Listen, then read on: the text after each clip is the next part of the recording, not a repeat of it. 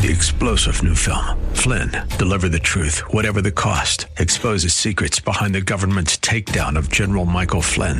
Flynn knew what the intel world had been up to. He ordered the first audit of the use of contractors. This set off alarm bells. He told the truth. He was the most dangerous person for Donald Trump to hire. They had to get rid of Flynn. Flynn, deliver the truth, whatever the cost. Available now. Watch it today. Go to salemnow.com. salemnow.com. This is the Word to Stand On for Life with Pastor Ron Arbaugh. The word is sharper than any two-edged sword, and it cuts deep into my heart. The Word to Stand On for Life is a radio ministry of Calvary Chapel in San Antonio, a live call-in show here to help you answer your questions about the Bible and how to apply the Word to your daily life. Celebrating our 10th year of ministry on AM 630 The Word. Visit our website, calvarysa.com. Get your Bible questions ready and call in now to 210-340-9585. It's the Word to Stand On for Life with Pastor Ron Arbaugh.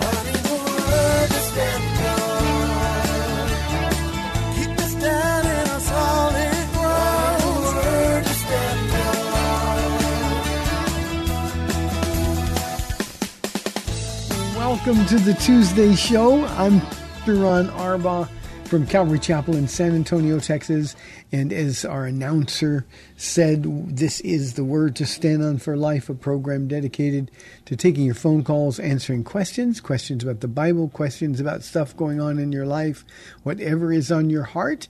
You need only to provide the phone call, 210-340-9585. If you live outside of the local San Antonio area, you can call toll-free at 877-630-KSLR. That's 630-5757. You can email questions to us by emailing questions at calvarysa.com, or you can use our free Calvary Chapel of San Antonio mobile app. And as always, if you're driving in your car, the safest way to call on this very warm Tuesday afternoon is to use the free KSLR mobile app. Just hit the Call Now banner at the top of the screen, and everything else will be hands-free. You will be connected directly to our studio producer. Hey, thanks for tuning in. I don't have any announcements or anything on a Tuesday, so we'll get right to some questions that have been sent in. The first one is from our email inbox from Charlie. He says, "Hi, Pastor Ron. Why do rabbis and Catholic priests still exist? Do they read from a different Bible? Are they going to heaven? I ran into a rabbi today. He was really nice and assured that he was going to heaven. He spoke a lot of being the chosen, and he was Jewish." Charlie, rabbis, priests will always exist. Jesus made reference to the doctrine of the Nicolaitans in his letters to the seven churches. And the idea there is, it's a Latin word, Nico means above, and laity, the second part of the word, it speaks about the people. So the idea is above the people. And that's where the idea of priests originally began. And Jesus said, by the way, that he hates the doctrine of the Nicolaitans, and anything he hates that we ought to hate also. So they stand sort of, and I'm going to separate rabbis for a minute. I'll talk about them in a moment. But priests, in whatever the religion, they stand between man and who they believe God is. And they believe that we have to go through them in order to get to God. I'll give you an example. In Catholic Church, only priests can read from the Gospels. If somebody else was there, that's the purview of the priests. So we can go to confession and confess our sins through a priest rather than go directly to God. That's why they pray to saints. They believe that the saints are interceding on their behalf if they ask them to do so. They're always looking for something between them and God, because frankly, when we're living in sin or we are with sin in our lives, to whatever degree, we know that we can't approach a holy God. We know that instinctively, so it's easier to go to a man. So that's the idea behind Catholic priests. Rabbis have always existed, of course. They're very prominent. Jesus was a rabbi, a teacher. That's what it really means.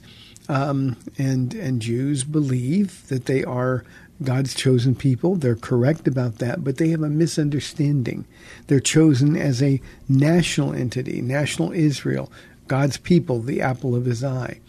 And too many people who are Jews, including rabbis, are convinced that because they're chosen by God, they're special and they can get to heaven without the blood of Jesus Christ. Now, the problem is that we know better than that. Jesus said there's one mediator between man and God, the man Christ Jesus. So, Charlie, to try to get to God any other way than through his son, Jesus Christ, who died for the sins of the world, is an affront. Now, are they saved and are they going to heaven? That's unless they're born-again Christians. No, they're not going to go to heaven. Jesus said to a famous rabbi, the most prominent teacher in Israel, Nicodemus, in John chapter 3, he said, you of all people shouldn't be surprised that I say you must be born again. And what that means, and this is a tragedy to me, Charlie, what it means is that there's a whole bunch of Jewish rabbis, and that filters down to individual Jews, who believe they're going to heaven just because they're God's chosen people. Paul said in Romans chapter 9, in one of the most remarkable statements in all of our Bibles, he said that he would give his place in heaven if only his brothers, the Jews, would believe. Now, if they were going to heaven just because they were Jews or because they were rabbis, that wouldn't be the case. Judas, we know, was a Jew. He didn't make it to heaven. Caiaphas, Annas, those who were sort of railroading Jesus in his mock trial, they're not going to heaven, and yet they believe that they represented God. Jesus said, you think that by having the law or the scriptures that your security's in them, and Jesus let them know that that's not the case. So over and over and over, we're told that Jesus is the only way to heaven, and that means they're not going to do it. Now, regarding whether they read from different Bibles, Catholics have books added to their Bible, but if you take the books called the Apocrypha out, their Bible's the same as ours, but they're reading it through a very religious, a very different filter. So their understanding of it is basically what their priests tell them. Jews, of course, their scriptures are the Old Testament scriptures. Especially they lean on the first 5 books of our Bible. And they believe that that's all they need. They've got the law, and they're still waiting for their Christ or their Messiah from heaven. I got another question regarding that, so I'll hold it till later. I don't know if I'll get to it today or not. But Charlie, I hope that helps. Good question. Thank you. Pray for them and share Jesus with them. And I appreciate that you would talk to a rabbi and ask him about his position in Christ. They should know, but they don't. Here is a question, this time from Margaret from our email inbox. Hi, Pastor Ron. My question is this. Is a mistake considered sin? I absolutely mean no disrespect, certainly not to sound blasphemous, but I have heard that mistakes in most cases are not sin. Could Jesus, while living as a human, could he have possibly made mistakes? I know that he never committed a sin, but I do wonder about a mistake. And if he did, I'm sure that he didn't make it twice. I hope it was a mistake to ask this question. Margaret, I love you and your sense of humor. Thanks for your ministry, all of them, Margaret. Margaret, God bless you. It's so good to hear from you. No, there are a lot of mistakes. Now, I personally don't think Jesus made mistakes. Jesus said, I always and only do what my Father does, what he sees his Father do, or what he hears his Father say. So Jesus didn't act independently. So, Jesus was a completely different example. His humanity, he had no sin nature, Margaret, like you do or like I do. And so no, I don't think Jesus made mistakes. I think he was perfect, perfect in love, perfect in motive, but also perfect in deed. That's really, really important. Now, I think the more value this question has, Margaret, is to us, mistakes. There are mistakes that we make that are sinful. It wasn't our intent. It wasn't our motive. Something just happened. We made a mistake. We hear gossip and we listen to it. That's a mistake. But that's also a sin. So I can make a mistake that has nothing to do with sin, and certainly that's not going to keep me out of heaven or break off my fellowship with the Lord. But mistakes, we're humans. We're not infallible. We make mistakes, and those mistakes are not sin. Again, I want to emphasize, we can make a mistake that deals with something that we know is sin, and then it becomes sin. So we have to make that distinction between mistake and sin. Jesus, thankfully, couldn't have made mistakes. There's a doctrine called the peccability of Christ, or in the negative sense, the impeccability of Christ. And it's a question that scholars have been debating over for 2,000 years. Could Jesus have sinned? And the answer is no, because he didn't have a sin nature. So no blasphemy there, no disrespect in your question. I think it's a good question. And I think sometimes we Christians, we get too involved in calling our sins mistakes. I think we got to be realistic about what we know is really true. Great question. 340-9585 for your live calls and questions. I meant to start off the program with this, but let me just give you guys a little bit of a teaser here. I hope you have seen the James Webb Telescope pictures that are out today. If you think you're facing something that's too big for God, or you think God couldn't possibly be holding all things together, or he couldn't have created all things, maybe you're confused by what you've been taught as a child in school, look at those telescope pictures. I mean, we have a window into the deepest regions of our galaxy. We look into holes in the universe. We look into galaxies that have been undiscovered until now. This is a telescope, and the pictures are absolutely magnificent. They're so beautiful that they look almost fake. I mean, if you, an artist, could come up with something like that, but just look at them, and there's plenty of information about them. You can find them easy online. But man, they are absolutely stunning. And every time I look at those pictures today, I think they just came out or they were just released. But as I've been looking at them today, all I could think about is, God, there's no problem that I have that you don't have under your control. If you can do that. And then I started thinking about heaven. You know, a lot of people think heaven's going to be boring. It's going to be perfect. We get these images of little chubby angels floating around on clouds, playing a harp in our mind. And we think, well, that's not going to be fun. That's not going to be exciting. Imagine the mysteries of the universe that are going to be revealed to us over and over and over every day. Something new, something spectacular, something absolutely thrilling. It's almost like Jesus said, okay, same time, same station tomorrow, and he's going to show us something completely new. And that's going to go on for eternity. You know, we've developed telescopes, starting with the Hubble, where we saw things that scientists have never seen before. Astronomers, astrologers have never seen before. And we didn't think those things were possible, and yet today those images indicated that it's just bigger and bigger and more grand than we ever imagined. So look at the pictures. It's the James Webb Telescope pictures. You can find it easily online, and it is absolutely thrilling. Absolutely thrilling. Here is a question from Miguel from our email inbox.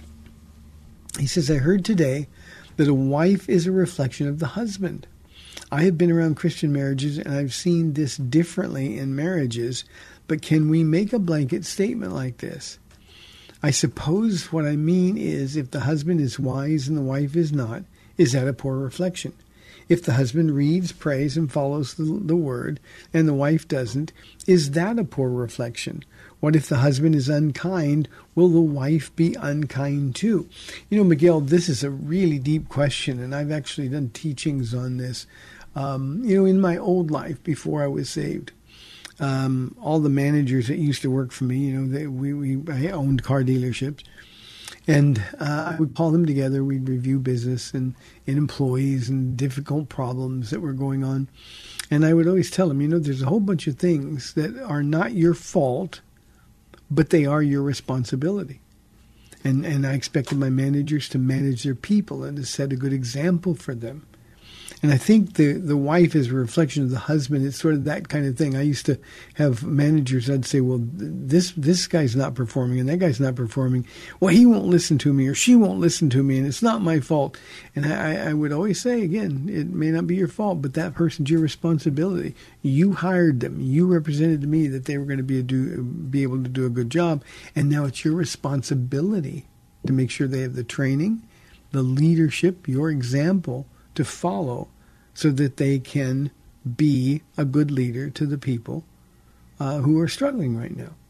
Well, I think the same thing is true in a home. A husband's job is to faithfully continually demonstrate the fruit of the Spirit.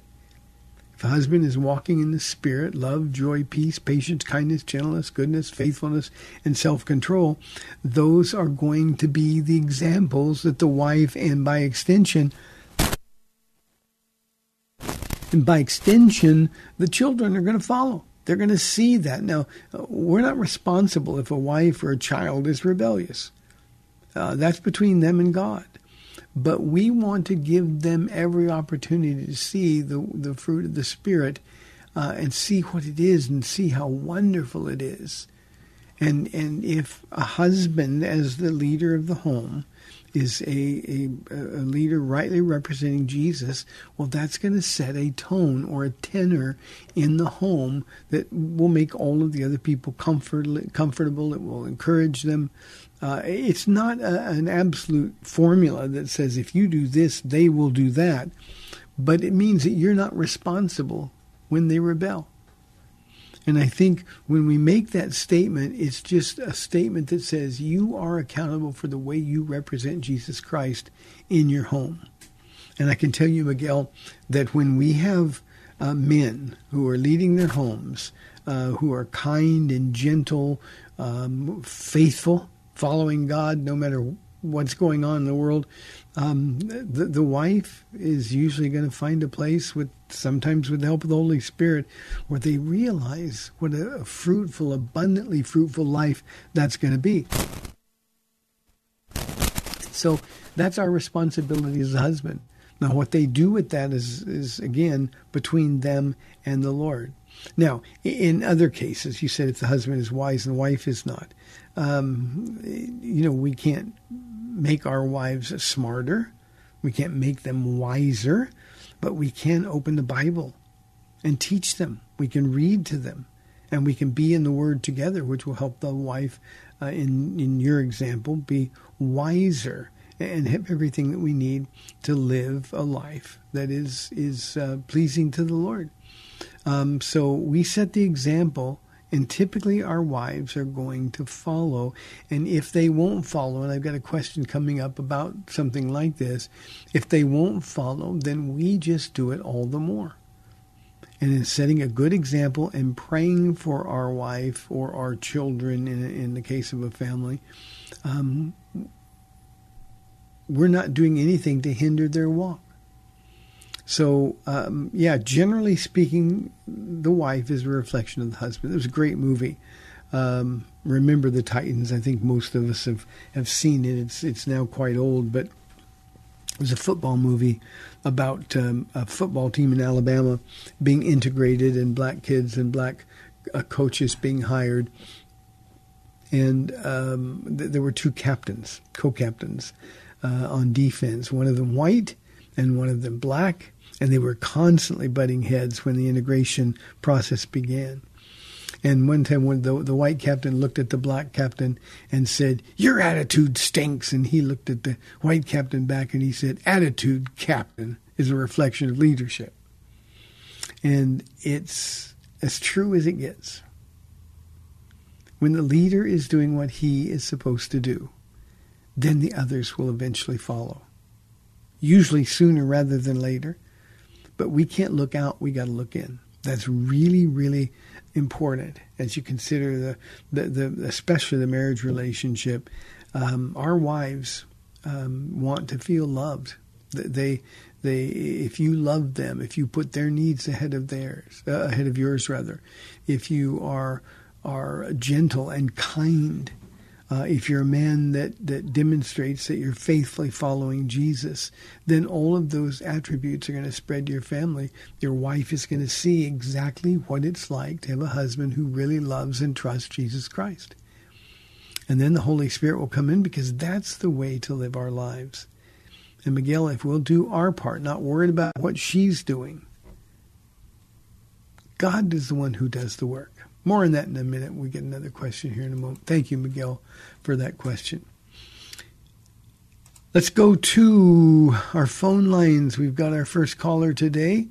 Ray from San Antonio on line 1. Ray, thanks for calling. You're on the air. Hi, Pastor Ron. I hope you're not thinking you're in heaven because of the heat. Ray, you know me. I love this heat, so I'm fine with it. Everybody else is kind of grumbling, but I'm fine. Yeah, not so much for me. But at any rate, enjoy when you can. Okay, but as I was reaching for the phone, you started a new subject about the telescope. Uh-huh. And that was my question. And how do you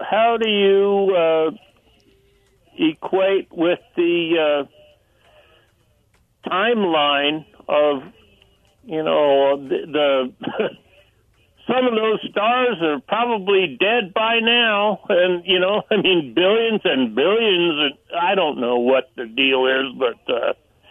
It seems to me that you don't believe that the universe is that old. So I just wonder what is, how do we relate to this? And I'll just listen off the air because I forgot half of what I was going to say. Ray, you and me, we got something in common. Outwardly, we're wasting away. We can't keep our thoughts in process as long as we used to. Thank you, Ray. I love the opportunity to talk about this for a moment. I never tell people that the universe is a young or an old universe. Every time I make that comment, it's about the Earth. I believe the Earth is very, very young. 7,000 to 10,000 years old. I think the Bible teaches that very specifically. And I think we've been so brainwashed by what we call science, people who begin with the presumption that there is no God, so they're trying to explain God away. And that's when we get into the millions or now the billions of years old. I'm not smart enough, Ray, to tell you whether or not that applies to the universe or not. What I do know is that it seems like every time that we think we know everything, God shows off and gives us a little bit more insight into things that we thought we knew. And I think these pictures from the Webb telescope are just an example of that. Scientists are moving all of these are NASA pictures, and scientists are now just running around trying to figure out what new things they can come up with. But I don't know how old the universe is. If somebody forced me, I would go with a young universe as well. But I'm not smart enough to really figure that out. The Bible doesn't talk about that. The Bible just talks about the earth. So I think it's a young earth. I lean toward a young universe. We know that God has been here forever, whenever forever started, it was He who started it, and He was there, and He's holding it all together. So we're not going to lose planets, except that Jesus knows about it. All of these things are in His hands. And I think for me, Ray, that's what's so spectacular about those pictures. It's like, how do those stars, how do those planets, those galaxies keep from destroying one another? How do they keep from running in and exploding to one another? And the Gospel of John says that Jesus is holding all things together. Not only did He make all things, but He's holding all things together. And we're coming to a place, Ray, where those things Jesus is going to let go. We know this earth is going to be destroyed by heat. We know that a new heaven and a new earth is going to be necessary following the 1,000-year reign of Christ on earth. It will be perfect and pristine beyond anything that we can imagine. But what we really need to remember always is that God has these things in His hand, and it's just staggering to look at that.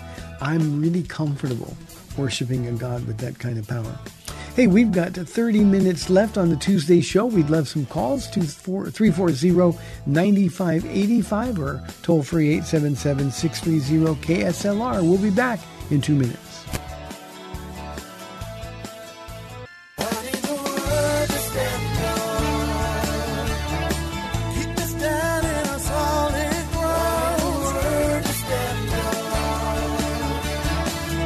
Welcome back to the Word to Stand On for Life, celebrating our 10th year of ministry on AM 630 The Word. We're taking your calls at 210-340-9585.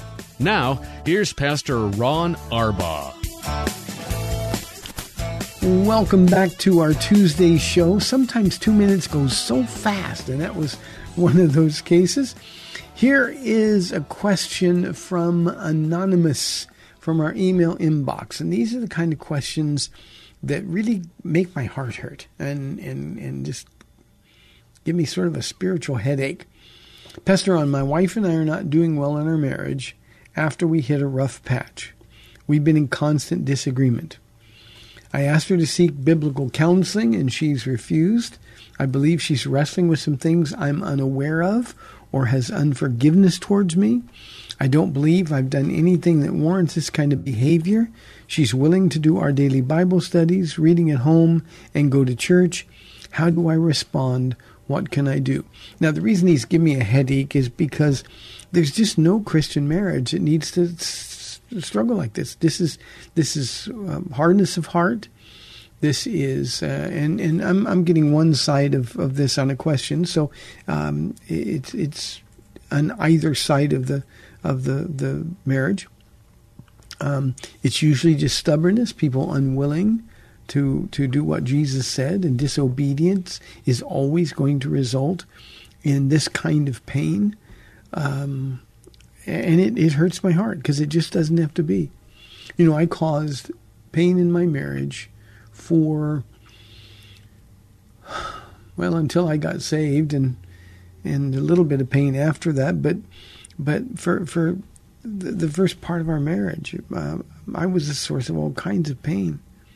And I, in those days, would never have believed that there was a possibility to live in a marriage, the kind of marriage that I have now. I love Paula. She's my best friend. I'm much better when she's around than when she's not. We work well together. We actually enjoy one another's company. But in order for all that to happen, we had to surrender our selfishness. We had to surrender our plans for His plan. And there's always going to be disagreement, and disagreement in a husband and a wife is something that never has to happen. There's going to be differences of opinion. I get that. We're different people. I've said this so many times on this program, it almost doesn't bear repeating, but I will for you, Anonymous. Paula and I are so different. I mean, we're remarkably different. You wouldn't think that as different as we are, we could even get along. But here's the key. Paula and I, a long time ago, decided, And it was a one-time forever decision. We decided that we were going to agree with God. And so if there's a problem, if she wants something and I want something else, or I'm going one direction, she wants to go in another direction, we have decided to let the Word of God, the Bible that Jesus left us, we've decided to let that be what makes the final decision. It is, God's Word is the ultimate authority in our life. And we're able to say, okay, it doesn't matter what you want. It doesn't matter what I want. What matters is what God wants us to do, and we're going to do that. And that is remarkably easy to discern. All you got to do is seek the Lord, open the Word of God, and He's going to tell you how to deal with things, either specifically or generally. And all we have to do to be in constant agreement. Amos 3:3 says, how can two walk together unless they agree to do so? All we have to do, Anonymous, is agree with God. And if we'll do that, then the disagreement and the rancor, all of that subsides, because then God's Spirit is able to be in control, and He'll take the lead. And when He takes the lead, it's a good place for a husband and wife to be. So we need to remember that. I've been criticized roundly at times for telling husbands and wives that they never have to argue again. They really don't. Now, it doesn't mean that Paul agrees with everything I say or do, nor do I agree with everything that she says or does. But it's an amazing thing to experience the peace of God when we're walking in unity, following the Word of God. When I say just be with Jesus, we're following the living Word, but we're also given those guidelines by His written Word. And then peace just comes flowing in. And you understand for the first time what partnership is really all about. Now, because you've asked her to seek biblical counseling, and she's refused, you say you believe she's wrestling with some things that you're unaware of, or even is holding unforgiveness toward you. Those are things that a husband and a wife have got to be able to talk about. And because she's reading the Bible with you, she's doing your daily Bible study, the best way to deal with this is in those discussions. And I promise you, God will open the door. I absolutely promise God will open the door. If you're reading the Word together, let's say you're reading a section of Ephesians, I promise you that in that discussion that will follow, there's going to be the opportunity for you to say something. Sweetheart, it just seems like you're wrestling with some things that I'm not aware of. And I'm here to pray for you, and I'm here to help you. Are you holding unforgiveness toward me? I mean, these are discussions that the Spirit will lead you into. And you've got to be able to talk about these things and resolve these things. And that happens when you're in the Word of God together. So with all of that said, what are you supposed to do? It's real simple. You keep doing what you're doing, making sure that you're walking in the Spirit, that you're demonstrating the fruit of the Spirit. Make sure that she knows that she's loved. Be kind and gentle and patient with her. But also, Anonymous, be patient with the circumstances. I think too often, okay, I'm doing the things I'm supposed to do, and we expect results right away. Well, these problems didn't arise in your marriage quickly, and often they won't go away quickly. The Holy Spirit has got to be left alone and trusted to deal with your wife. And so you just do your part. And this is the most important thing I'm going to say with regard to this question. I want everybody to listen to this, because so often we're focused on the other person changing that we stop looking in and our focus is out. I've actually had husbands say this to me. They get excited about the Word, and for 2 weeks they're doing what they're supposed to do, and the wife doesn't respond the way they wanted her to respond. And it's, well, Pastor Ron, we've been doing this for 2 weeks and she hasn't changed. Don't watch her. Your responsibility before God is to be His representative. You're His ambassador. And He loves her. And because He was patient with you, you need to be patient with her. Sometimes we humans, especially men, we try to be the change agent. We're never the change agent. We're just a tool God uses. The Holy Spirit is the change agent. And when your wife really believes that she can trust you, and right now clearly she doesn't trust you, when she really believes that she can trust you, and that's going to happen by you looking in, by you constantly examining your heart and your motives, by the way. Are you doing Bible studies at home because you want her to change? Or are you doing Bible studies at home because that's what pleases the Lord? And that's just one example. When she can trust you, she'll open up. And all you can do is love her. It doesn't mean you let her get away with outright sin. It doesn't mean that you don't have discussions about these things. But you just say, look, I long for that day when you will trust me enough to open your heart. And perhaps in the past, if she's holding unforgiveness towards you, maybe she hasn't been able to trust you. Maybe she trusted you and that trust was betrayed and the pain is still there. The other thing I want to mention here is don't forget the spiritual warfare element of this. The one thing the enemy does not want is a husband and a wife following Jesus together. So don't worry about her. God's got her. You do your part. You make sure you're doing it with the right motives. I've shared this with the audience here many times as well. Paula prayed for me for 13 years, but God had to work with her for 10 of those years before her prayers were motivated by God's heart for me. You know, she just wanted me to be fixed. And hey, I understand that. It's just, my life is miserable. There's a lot of pain. I want it to be fixed. I want the pain to stop. But you see, God was doing a work in her heart first because she's the one who belonged to him. So be trustworthy. She needs to know there's no hidden agenda. She needs to know that you've got only her best interest at heart. And the Holy Spirit will do that work. Keep examining your heart. Make sure your motives are right. You keep loving her. You keep being kind and gentle and patient and all of those other things described by the fruit of the Spirit. And the Holy Spirit will move on her heart. I promise you. I promise you. And at one point, maybe she will say, let's go get some marriage counseling. Maybe one day she'll say to you, there's just some things going on. Can I share them with you? And when that happens, believe me, change will take place. Anonymous, thank you for the question.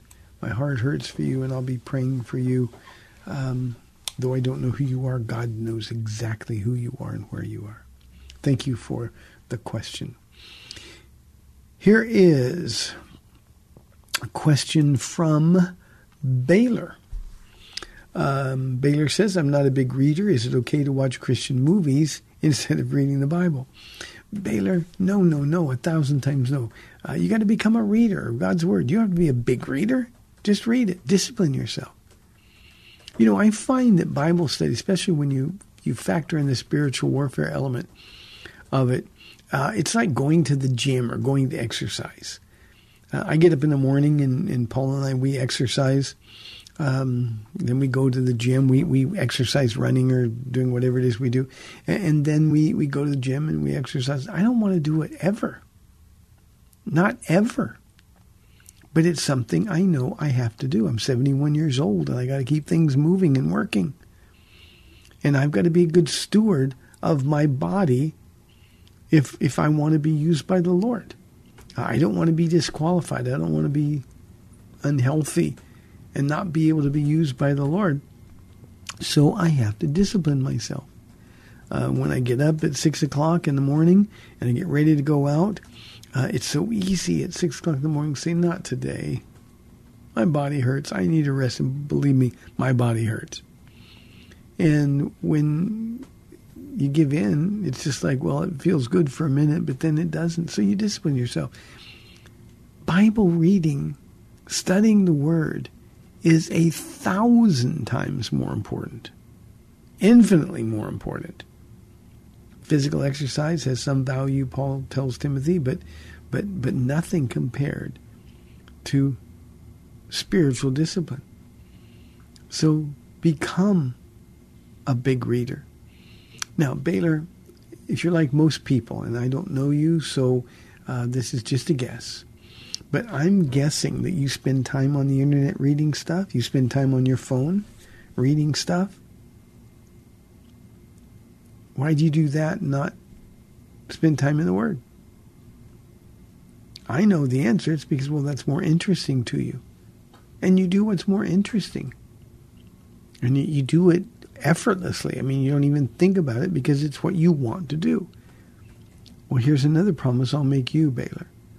If you will read the Word, if you will discipline yourself to do it, at some point the Holy Spirit is going to fill your heart with such a joy over His Word. He's going to speak to you so profoundly that's going to be your very first activity in the daytime. Why? Because you want to hear what God has to say. It'd be almost like God has a Twitter account. And His Word, He's going to speak just to you. And that's far more fulfilling than any text you're going to get or any Facebook update or Twitter or Instagram account. And I'm just making stuff up because I don't really know what's out there. But it's just something you got to convince yourself to do. As far as watching Christian movies, I don't know any of them that have really good doctrine. So no, it's not okay. There's no way that you're going to be able to follow Jesus if you're not a man who is committed to studying and rightly dividing the Word of God. This is spiritual laziness, Baylor, and it is a sin. But worse than even a sin, you're helping the enemy in this world destroy you. You're sort of aiding and abetting their conspiracy against you.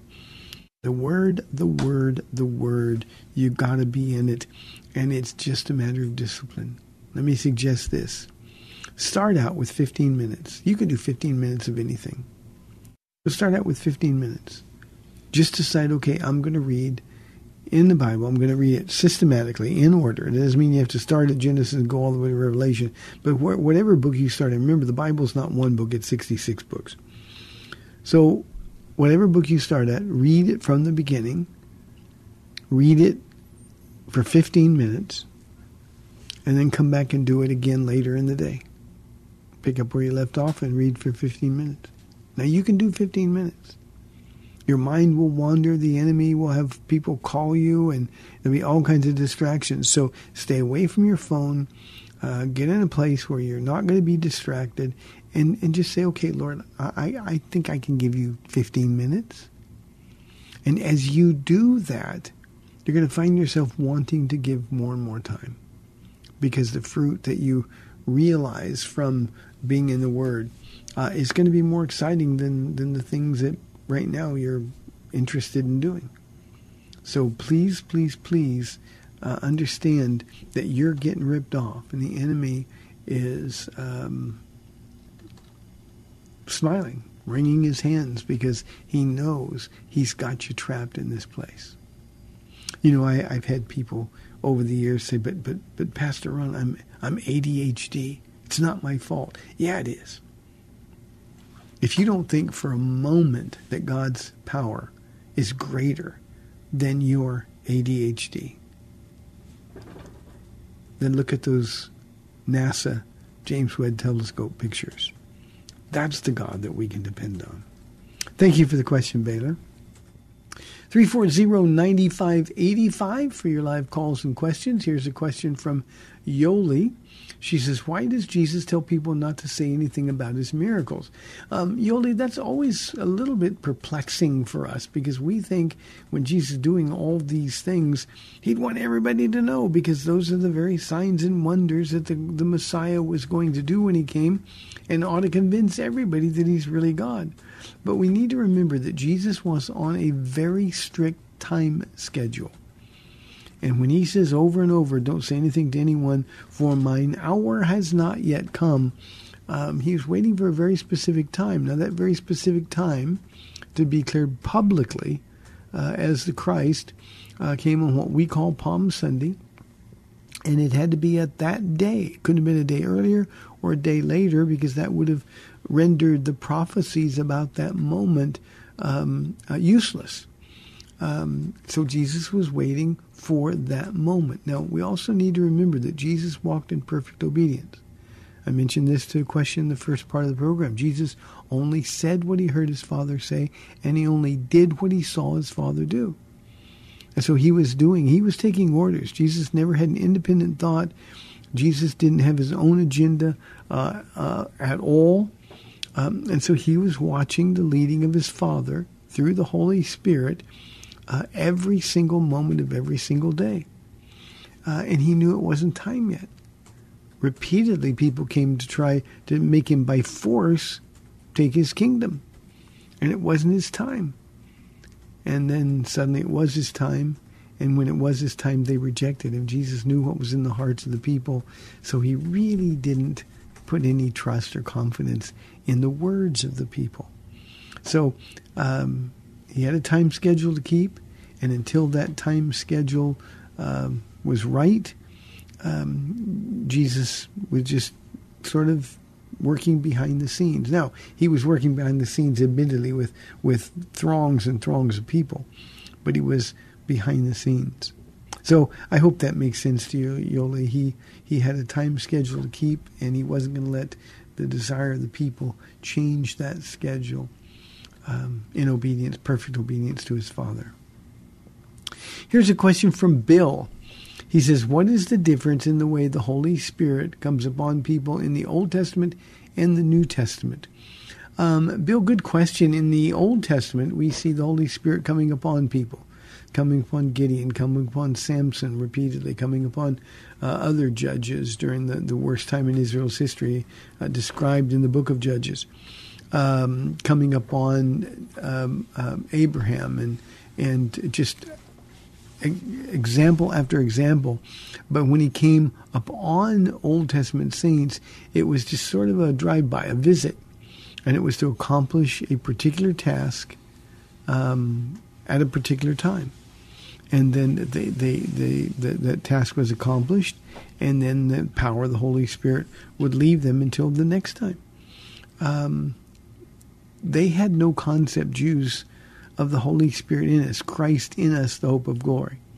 So in the Old Testament, he just came upon them for feats of power. In the New, or as for prophets to deliver God's word. In the New Testament, it's entirely different because Jesus died for our sins, because he took care of what stood between us and his Father in heaven. He then could come in us.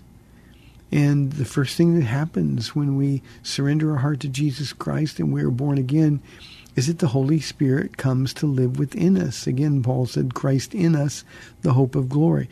That is unthinkable for any Old Testament saint to even begin to imagine about. So the Holy Spirit comes in us. Now, the Holy Spirit still comes upon us as well in our day-to-day walk with the Lord. So he will empower us to do things, but that trigger is the Holy Spirit obedience, and the Holy Spirit then comes upon us in power. So that's the difference. And Bill, one of the things that we need to do is be filled every day, repeatedly throughout the day. We need to be filled with the power of the Holy Spirit. Again, the trigger for that is obedience. And we can have a relationship with the Holy Spirit based on his power. Paul talks about people in Corinth in particularly, that because of their disobedience, he says, you had a form of godliness, but you denied the power thereof. And I think that's one of the major problems in the church with regard to our lack of power or influence in this world. We simply don't have any power. You know, we can get goosebumps and we can cry and we can shout, but real power comes from being obedient. And we simply aren't demonstrating that there's real power in our lives, power to change us, the power to fill us with the presence of the Lord over and over. All we have to do, Bill, is be with him. And that source of power is available to all of us. I did this kind of a teaching and a message very recently, and I likened our connection to God for power to our cell phones. You know, My cell phone hardly ever gets low. I don't use it very much at all. But I see people always panicking because they're running out of battery. And it's like, what good is it to have a cell phone if there's no power in it? And if we understand that, then the same thing is true with our walk with Jesus. We may get to heaven, but God has power available for us all day, every day, if we'll take advantage of it. Thank you for the question. Last question of the day. This can be a quick one. It's from Mickey. He says, Kenneth Hagin, are his books okay to read? He has one on the authority of the believer I'm interested in. Mickey, everything Kenneth Hagin touches ought to have a skull and crossbones on it. It's poison. It's deadly. So don't listen to anything. Now, obviously, he's dead, and I hope with the Lord, but he was a notorious prosperity teacher, a false teacher. I don't really remember anything he ever said that wasn't heretical. But no, his books are not okay to read. And the authority of the believer, I can imagine what book he would write about that, because he has no understanding of the true authority of a believer, because the answer is we don't have any. Our authority is a borrowed authority. Our power is a borrowed power. And the only way we can have any access to that power or authority is to be with Jesus. And we have to be right with God in order for that. We've got to be walking in the will of God. We've got to be desiring the things that God desires for us. We can't do our own thing and claim power. And Kenneth Hagin comes from a background where people are shouting about power and naming it and claiming it, but there's absolutely no power in the ministry at all. Thank you for the question, Mickey. Hey, thanks for the questions. Ray, thank you for the call. May the Lord bless you all and keep you. Lord willing, I'll be back tomorrow at 4 o'clock on AM 630 The Word. We'll see you then.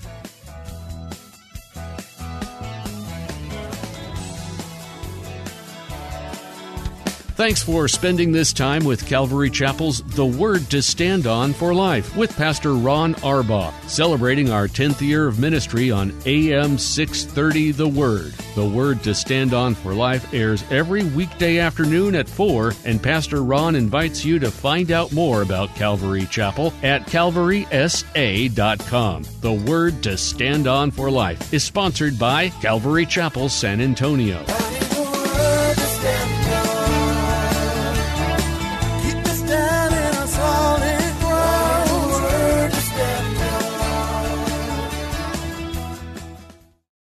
Three-star General Michael J. Flynn, head of the Pentagon Intelligence Agency, knew all the government's dirty secrets. He was one of the most respected generals in the military. Flynn knew what the intel world had been up to. He understood its funding. He ordered the first audit of the use of contractors. This set off alarm bells. The explosive new documentary, Flynn, Deliver the Truth, Whatever the Cost, uncovers the facts behind this scandal. Flynn told the truth. He was the most dangerous person for Donald Trump to hire. I find out the worst enemy that I'm going to face in my life is right here in America. They took my assessment and they wanted me to change it. And I was like, I'm not changing it. They had to get rid of Flynn. With in-depth interviews, archival footage, and never-before-seen personal records of the man behind the headlines. I just felt like I was drowning. Flynn, Deliver the Truth, Whatever the Cost. Available now. Watch it today. Go to salemnow.com. salemnow.com.